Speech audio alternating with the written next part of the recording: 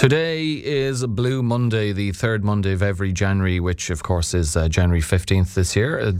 Blue Monday has become known as the gloomiest day of the year, and January can be a tough month anyway. Christmas and New Year's have been and gone. You're still counting the financial and physical cost of all that spending, eating and drinking over the festive period. There's bills to take care of, and that next payday can seem like it's years away. Plus, on top of all of that, it's just very cold outside. So you could be forgiven for suffering from the January blues, but fear not, because Louise Lynch, the Mindfulness and Positive Psychology Coach from Newmarket-on-Fergus, is with me this morning, hopefully with some tips on how to beat the January blues. Louise, a very good morning to you. Thank you very much, Alan, and again, thank you for having me. So today is actually Blue Monday, the 3rd January of the month. Yay. And everyone seems to be falling off the resolution wagon. And already. Yeah, and summer seems so far away. So the summer holidays, the holiday sparkle's gone, and it's kind of like Christmas is over and gone, and we're all just feeling a bit gloomy. And I suppose January as well is a dark month, and there's also, I don't know if you've ever heard of the SADS, so it's Seasonal Affective Disorder. That can happen from November to kind of most of the January months. And for people who may not have previously heard of SADS, that's just at this particular wintry time of year. As you say, it's dark, the weather's not great, it just weighs down on you. Less sunlight, and less sunlight means less serotonin, means that we're losing... It affects our hormones, and there is a science behind it that it does make us feel more depressed, and a lot of people suffer from it every year. So January then doesn't help. And also we're coming into a new year. A lot of people, if there's grief, coming into new year with another person, so it can be a really hard time for people. The one thing about Blue Monday is it's actually it came from a travel agency. In 2005, Sky Travel Agency did some calculation with a psychologist to find out what was the most gloomiest, saddest day of the year, and they came up with the 3rd Monday of January. So it's actually, Blue Monday's kind of a myth. Yeah, funny you said it, because I'm sure a lot of us have never heard that before, and you'd wonder how extensive the research was, but whatever was involved, I mean, it feels, well, not today in particular, but just this kind of mid-January period, as you say, for all the aforementioned reasons, they're probably not too far wrong. Yeah, and there was a big, a psychologist, big science behind calculations, everything behind it, that it did come up. But they went on it then and used it as a travel, and obviously this time of year the travel agencies are out in force, and but that's probably how a lot of people will try and improve their mood, isn't it? Look, if I book holiday or have something to look forward to, that will get you through this period. Yeah, and I suppose there's nothing wrong as well with feeling blue, and every now and again feeling blue and just accepting the blue, and none of this, this constant feeling like, oh, I should be in good form all this time, and this toxic positivity and that. But sometimes we just have to kind of accept what we're feeling, sit with it, make yourselves feel a little better, maybe have a hot nice bath, go out for a walk. One of the best things for you is to get out for a walk, and even if it's 10 minutes, 20 minutes, get out and get the sunlight on your skin. If anyone in work, I know definitely when I used to work in corporates, I always skipped that 15 minute in the afternoon break, and that's when you start the dip in the day.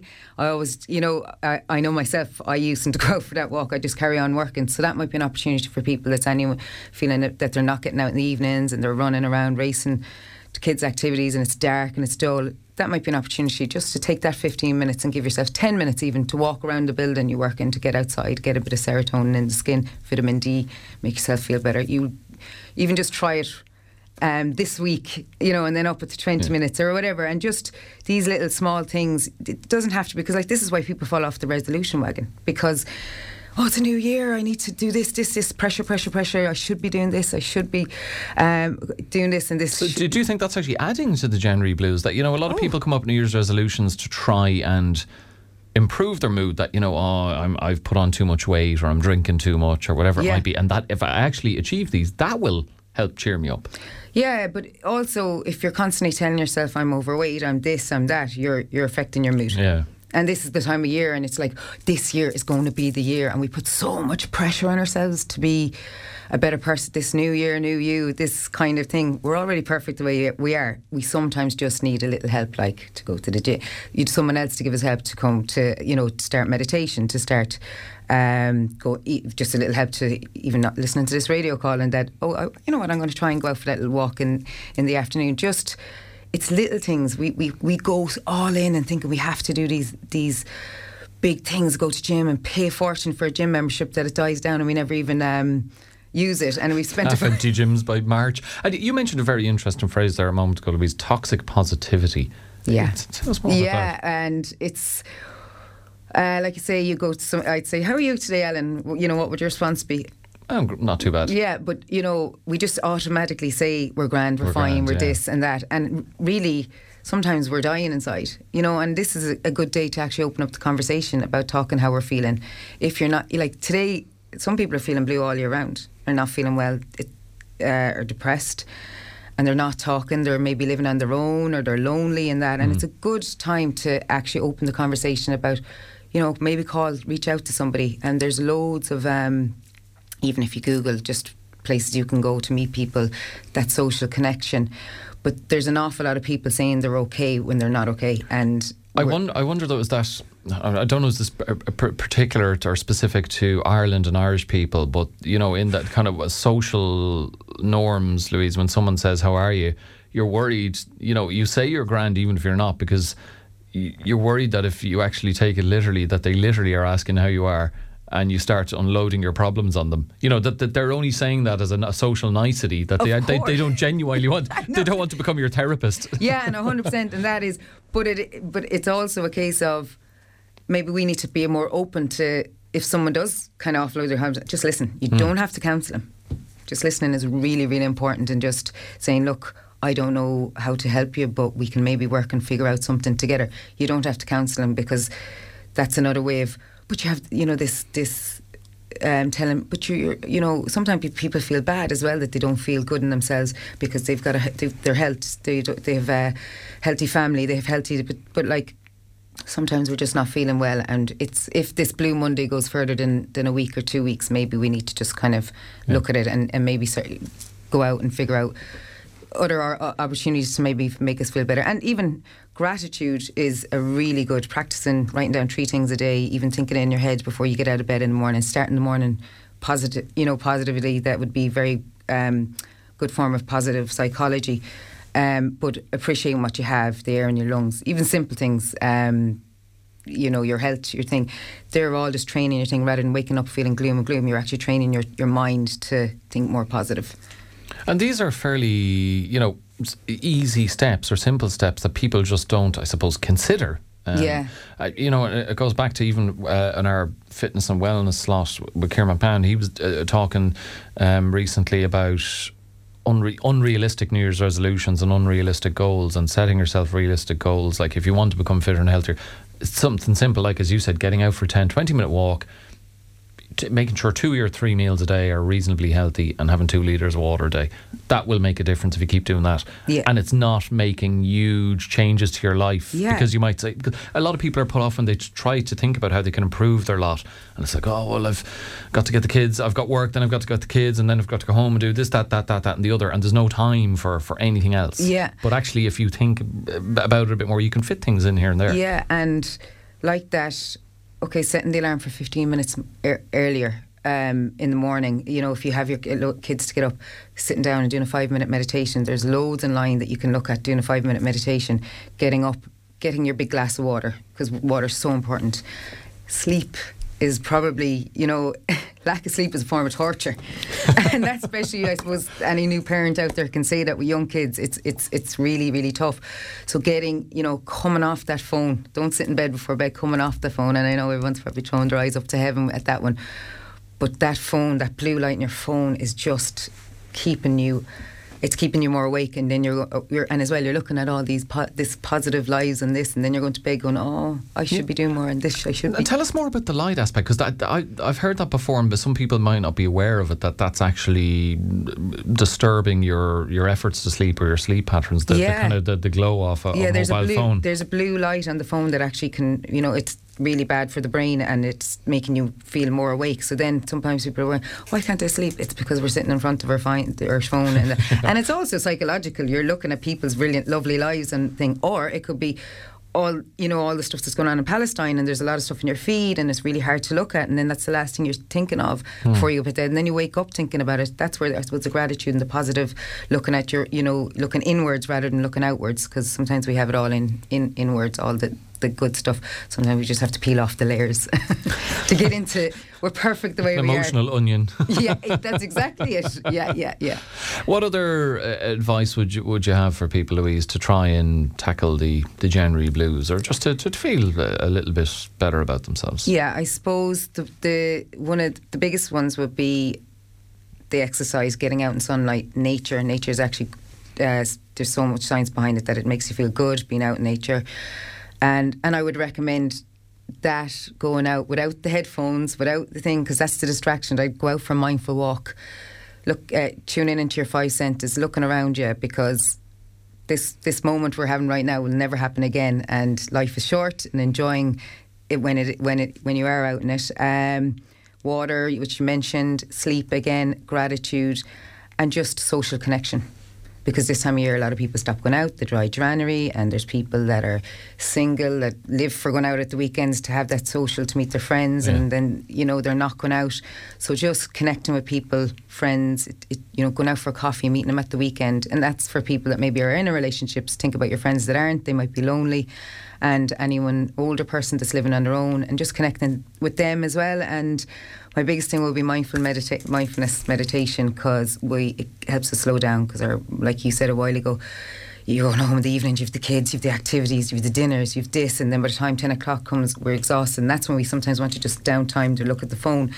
It maybe instead pick up and do, before you go to bed, maybe just a 5-10 minute meditation. You'd be surprised how quick you get to sleep with it. There's thousands online, just Google it. Start off slow, 2 minutes meditation in the morning.